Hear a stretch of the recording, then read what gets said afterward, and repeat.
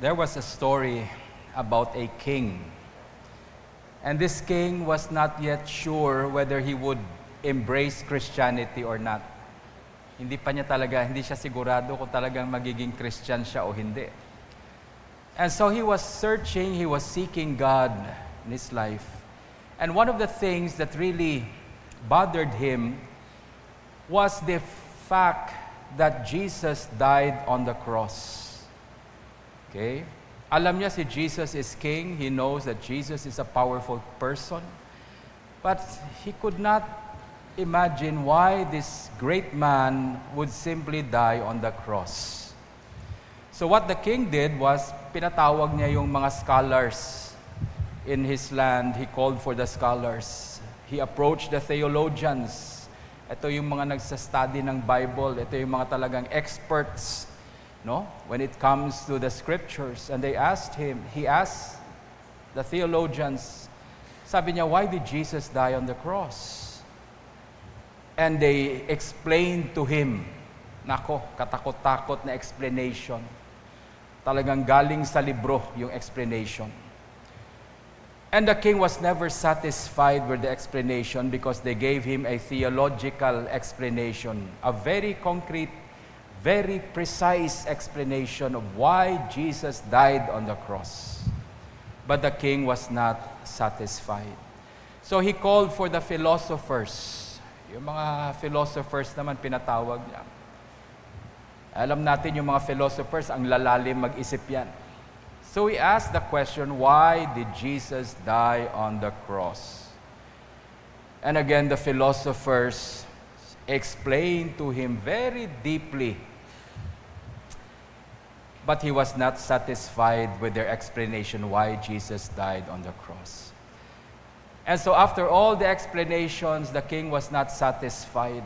And he was still searching, finding out why would Jesus die on the cross.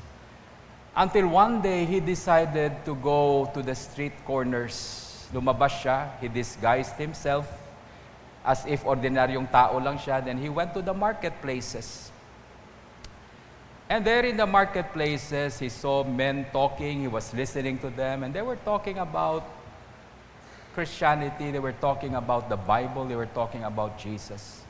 And he was listening, but yung question niya, yung tanong niya, why did Jesus die on the cross? Hindi pa rin nasasagot. Until finally, he started to pray, he started to cry out to God. Nandun siya nakaupo sa isang sulok at umiiyak siya. Then, when he opened his eyes, there was a little boy. Merong bata lumapit. At tinanong siya ng bata, bakit ka umiiyak? Sabi ng bata sa kanya. And the king told the boy his problem. Sabi niya, I want to know why Jesus died on the cross. Then he asked the child, sabi niya sa bata, do you know why Jesus died on the cross? And without hesitation, sinagot kaagad ng bata. And this is what the child told the king. Sabi niya, he died on the cross because he loves me. And that word, nung narinig ng hari yan, when the child said, he died on the cross because he loves me. It opened his mind, it opened his heart. Ang sabi ng hari, yan ang hinahanap ko. And then the king went back to his palace and embraced Christianity to be his way of life. Okay? And today, we have a question again here posed on us. Nagtataka ako minsan, why would Jesus ask questions kung alam niya naman yung sagot? Have you wondered why Jesus would ask you questions? Dito, tatanungin niya mga disciples niya, why would he ask questions when he already knows the answer? Why? Why? Because Jesus would like us to use our mind. Kasi pag hindi tayo mag-ingat, minsan hindi na natin ginagamit yung utak natin. Every day we live out our life not using our coconut. Okay? And so that we will be able to think para mag-isip naman tayo, Jesus would ask questions. Because sometimes, ang dami nating hinahanap sa buhay natin, minsan yung sagot sa mga tanong natin, nandyan na sa atin. It's already in your heart. But because we do not use our mind and our heart, we grope in the dark. Nangangapa tayo sa buhay, hindi natin alam ang gagawin natin. We don't know what to do. But the answer to our deepest longings are already placed in your heart. That's why Jesus would ask questions for you to think, for you to use your mind, for you to use your God-given intellect, for you to use your heart. We will never grow into maturity if we do not ask questions or question ourselves. One way for us to grow is to question. Question ourselves, how do I live? Paano ba ako nabubuhay ngayon? To question your faith. Ask yourself, why? Why do you go to church every Sunday? Bakit nandito tayo tuwing linggo? Why do you worship God? Have you ever asked yourself that question? Kasi kung hindi mo alam yung sagot dyan, at hindi mo tinatanong, minsan, pwede mo ring sabihin na hindi na rin ako magsisimba. Why? Because on the first place, you don't even know bakit ka nagsisimba. Sometimes you would wake up at pwede mong sabihin sa sarili mo, I will not serve God anymore. Why? Because you don't know why you serve God on the first place. That's why it's important that every day we need to ask questions. We need to question our commitment to God. We need to question our faith in God. Question it so that you will be able to think deeply and properly. One day, Jesus, with his disciples, they came to a place called Caesarea Philippi. Now, this is a place na ang daming rebulto dyan. Ang daming mga statues ng mga gods, you know. They even have a statue of their emperor, their king. Ginawa na nilang Diyos yung king nila. So, mahilig sila sa rebulto. And while they were passing there, maybe Jesus' disciples, I would just imagine, pag pumasok ka sa ganyang lugar, ang daming statues, ang daming mga rebulto. The disciples must have been looking at those work of art, tinitingnan nila, wow, ito si God Artemis. Ito yung God. You know, itong God ng ganito, God, they're looking at that.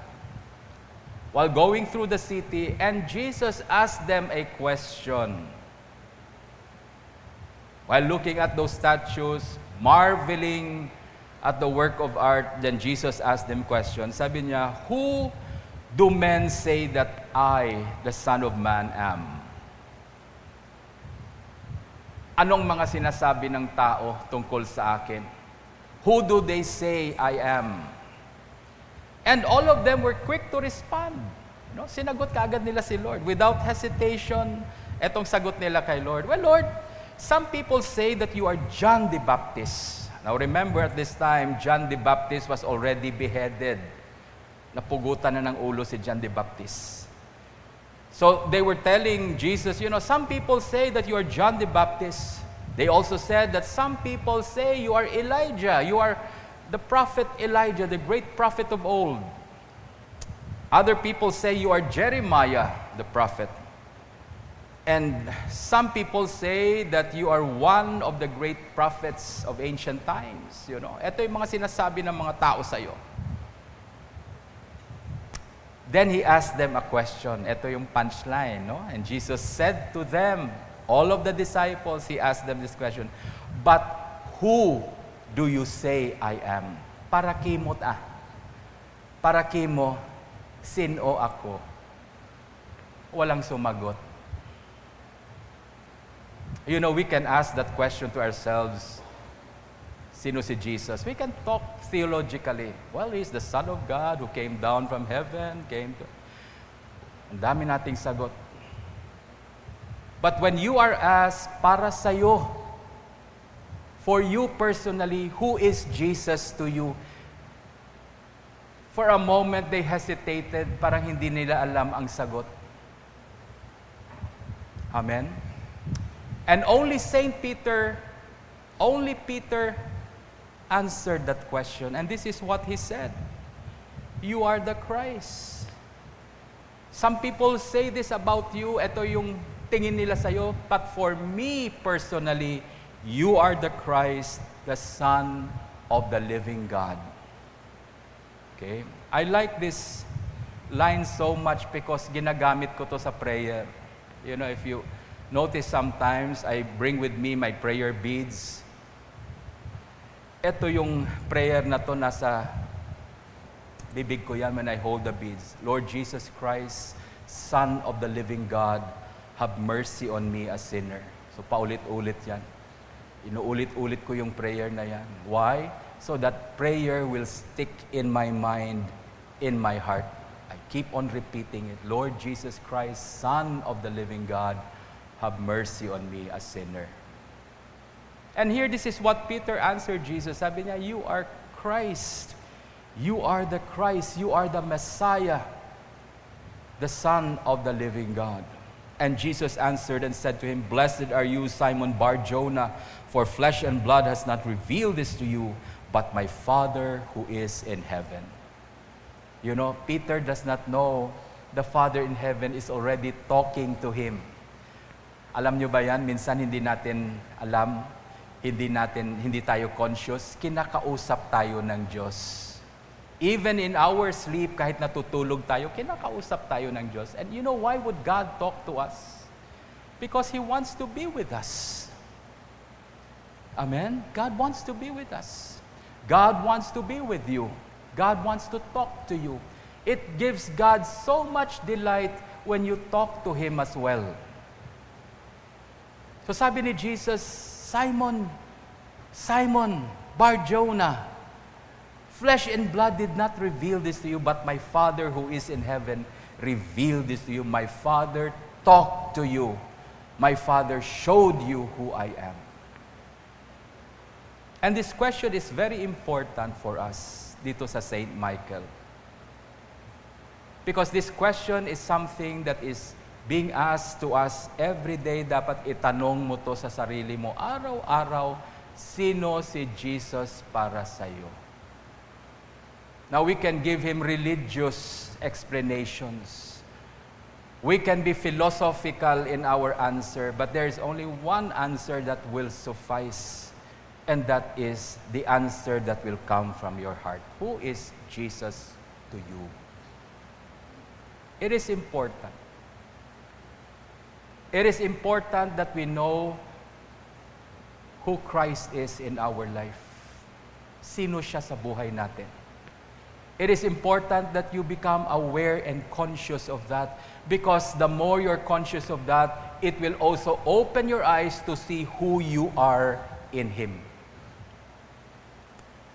Sabi nga sa convocation natin, go forth, as a church.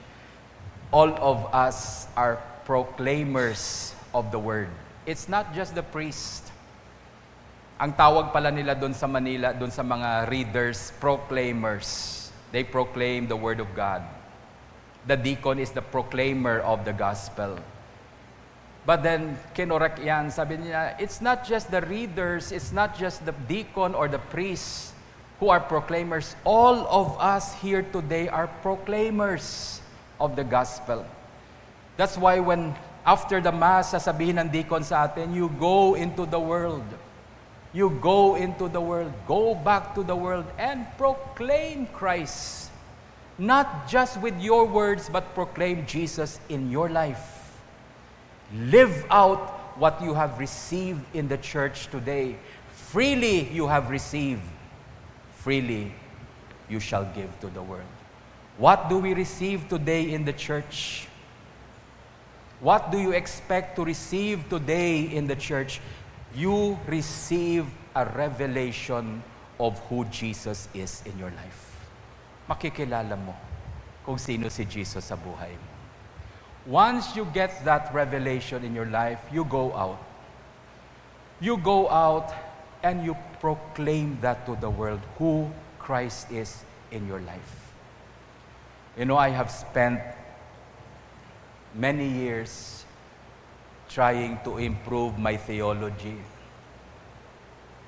Bumibili ako ng libro, nanghihiram ako ng libro just to read, to know more about Jesus. So that when I go into the world, marami akong masabi tungkol kay Jesus.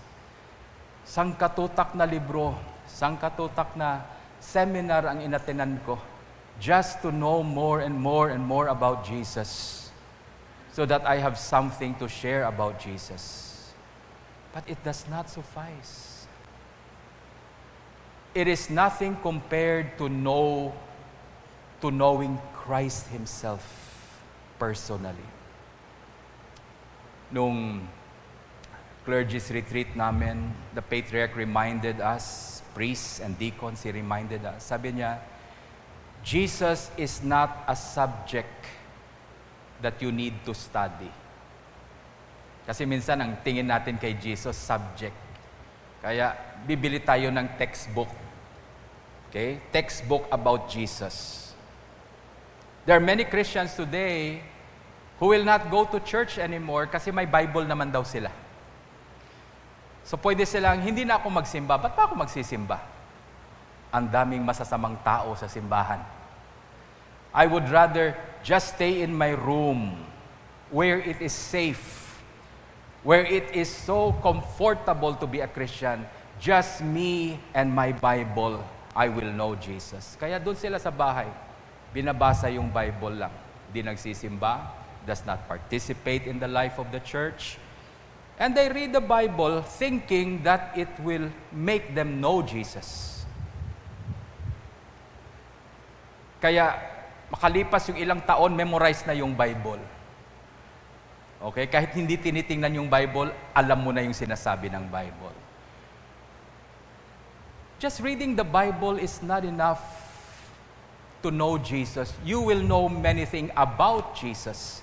Because Jesus is not a subject that you can study with books and seminars and so many other things. Jesus is not a subject that you can analyze. No. Jesus is a person. Jesus is a person. He's not a subject. So you do not study a person. You do not analyze a person. You know what you do to know the person? You start a relationship with that person. That is how we know Jesus. Not by studying Him, not by analyzing Him, but by coming into a relationship with Christ. Know in particular that Jesus loves you. If there is one thing you need to know about Jesus, it's this one thing only. Know that Jesus loves you. Know that. Amen? My dad, yung tatay ko, was a very great man in his own way. Maraming nakakakilala sa tatay ko. When he died, nung namatay yung tatay namin, ang daming pumunta sa libing niya. And people we do not know, from the richest sa pinakamayaman na tao, dun sa pinakamahirap, they all went to my dad's burial. Ang sabi ng kapatid ko, sabi niya, ang haba talaga ng linya going to the cemetery. I wasn't there kasi may gagawin din ako sa simbahan. So I could not bury him at that time. I had to choose. But I was told na etong nangyari sa tatay mo when he was buried, people from all walks of life, sabi niya, ang daming mga mayayaman, matatalinong mga tao, maraming din mga mahihirap, they went there. And pagdating dun sa libingan niya, sabi niya, they were crying. And my brother said, they must have loved our dad so much, but we don't know them, hindi namin kilala. Because yung tatay namin talaga was a really, really good person. He talks to the rich, he talks to the poor as if pare-pareho lang mga yan. He would help the rich, he would even help the poor also. So he was such a good man. And people were started to talk. Alam mo yung tatay mo, itong ginawa sa akin. Alam mo, meron pang nagkwento doon, sabi niya, alam mo paano namin nakilala yung tatay mo? One day daw, nagwo-walking yung tatay namin. Just walking every morning, he takes his walk. May nadaanan siyang isang barong-barong doon sa tabi ng plaza. Nag-aaway mag-asawa. Husband and wife, they were fighting sa isang barong-barong na yan. My dad stopped and knocked. Kinatok yung barong-barong na yun and started to talk to the couple. Kinausap niya. Sabi niya, huwag na kayong mag-away. He talked to them. Binigyan niya ng trabaho yung lalaki, binigyan niya ng trabaho yung babae. So nagulat na lang yung mga kapatid ko. One day, may pumuntang babae doon, maglilinis ng bahay. Yun na yung kinausap niya. And that couple was there. When he was buried, that couple was there. Umiiyak sila. Kasi ang tawag nila sa tatay namin, tatay din. Papa. You know, he was such a good man. Many people know many things about our dad na hindi namin alam. But the one thing that we are privileged as his children, we may not know so many things about our dad, but we know him as Daddy. We have come close to him, to his heart. That's why sometimes when my sisters would call up, nag-uusap kami ng mga kapatid ko, sabi ng mga kapatid ko, hala, parang si Daddy ka na. Itsura, pananalita. And my sister said, even your heart is like the heart of Daddy already. Paano ko nakuha yan? Pinag-aralan ko ba? Inanalyze ko ba yung buhay ng tatay ko? No. I lived with him. Diyan ako nakatira sa bahay niya. Magkasama kami. May mga araw na papalo niya ako. May mga araw, ini-embrace niya ako. I've lived with him all my life. And so his heart is my heart also. That is how we should know Jesus. And it's important. Kaya nung tinanong ni Jesus, sabi niya, sa'yo, for you, who am I to you? Walang sumagot na disciple. Nahirapan sila sa sagot na yan. Personally, who is Christ to you? Only Peter spoke. And Peter said, you are the Christ, the Son of the living God. He gave the correct answer. Why? Because of that relationship that Peter had with Jesus. Tama yung sagot niya. And you know what Jesus said to him? Sabi ni Jesus, I tell you, you are Simon, son of Jonah, but today I will change your name. Papalitan ko na yung pangalan mo. You know, in the Bible, pag pinalitan yung pangalan mo, it signifies a new life. Magkakaroon ka ng bagong buhay. And so from Simon, sabi niya, you will now be known as Peter. Peter the Rock. Okay? There was a change of name.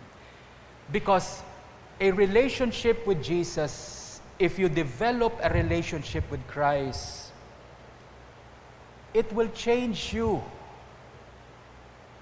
Babaguhin ka dahil sa relasyon na yan. It's not what you have studied in the books.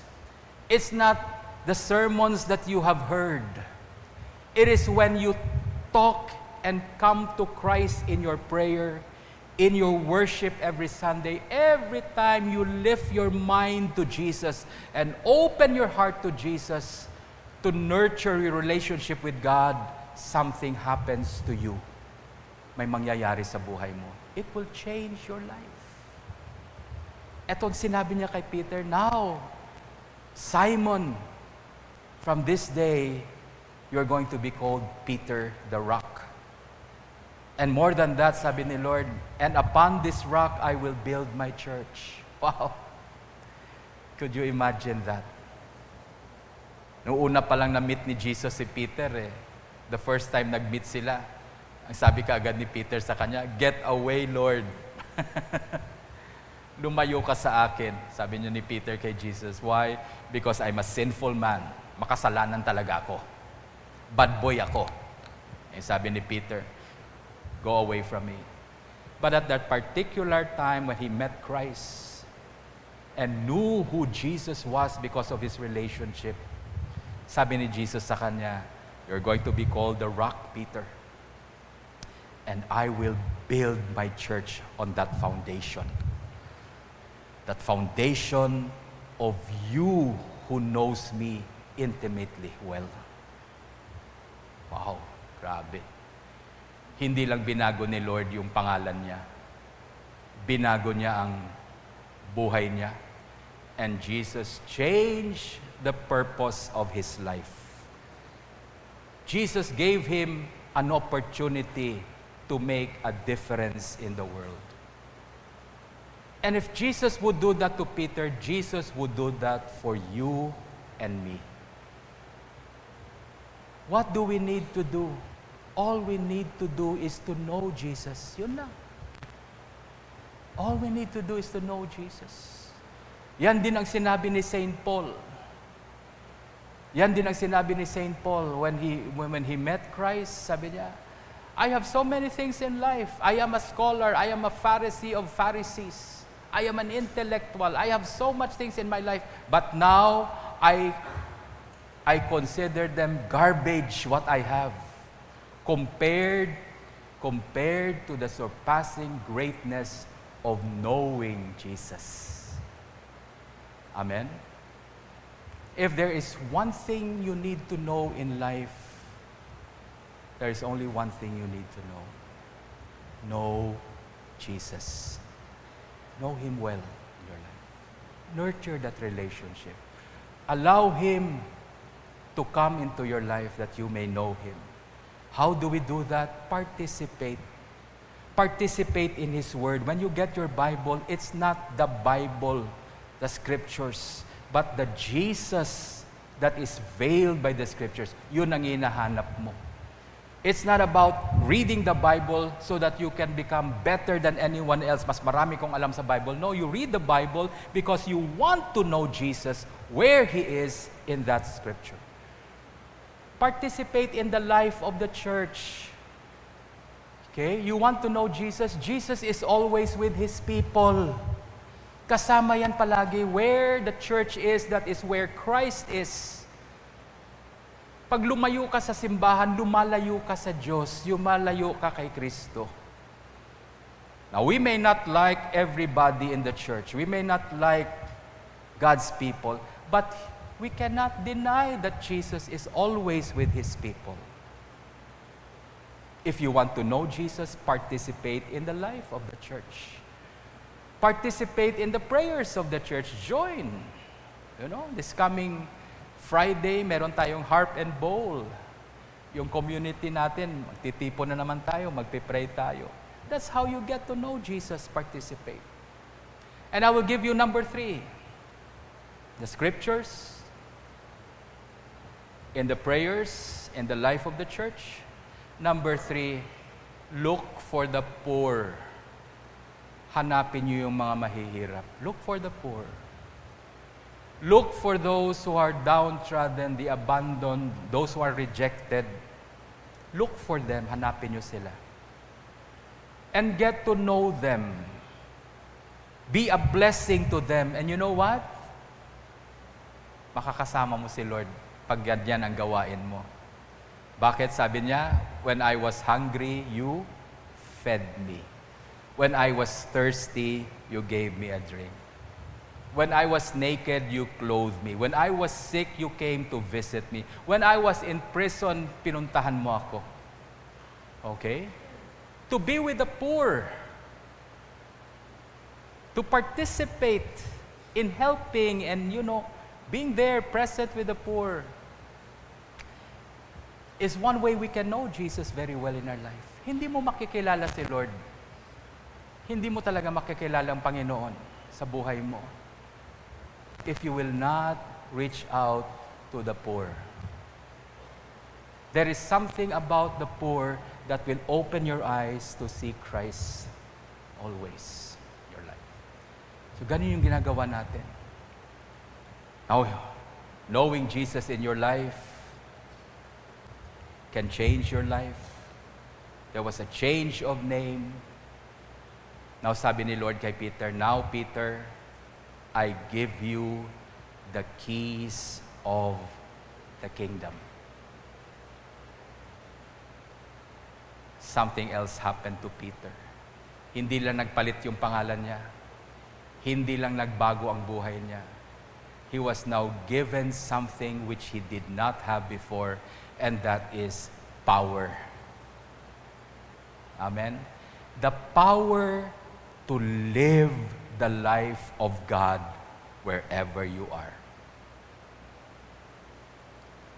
Kahit sabihin mo, wala akong pera, Father, wala akong masyadong maraming kaibigan, masyado akong impluensya, but wherever God puts you, that is where you live the life of God. Ang buhay na dumadaloy sa katawan mo, sa puso mo, sa pag-iisip mo, buhay ng Diyos yan. Amen? You live the life of God where you are. It's not an accident bakit dyan ka nakatira. Wherever you are today, it's not an accident why you are there. God placed you there for a reason.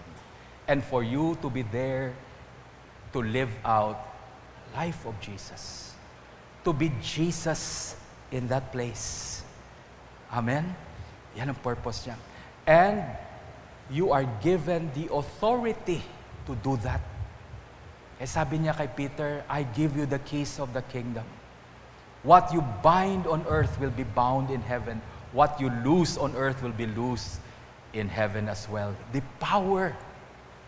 You know, some people think na dahil nakaposisyon sila sa gobyerno, they have the power. Some people think na dahil marami silang pera, akala nila sila yung may power dito sa mundo dahil ang dami nilang pera. Some people think that because they are high position in government, they think they have the power. No. God never gave them the power. Kala niya lang nila yan, power yan. But the true power that changes the world is within those who know Christ. True power that can change the world. Power to bind and to loose on earth, it's within you and me. Nasa atin yan. Why? Because we know Jesus. So again, I ask you this question. You answer it in your heart. As you go home tonight, ask the question again. Who is Jesus to you?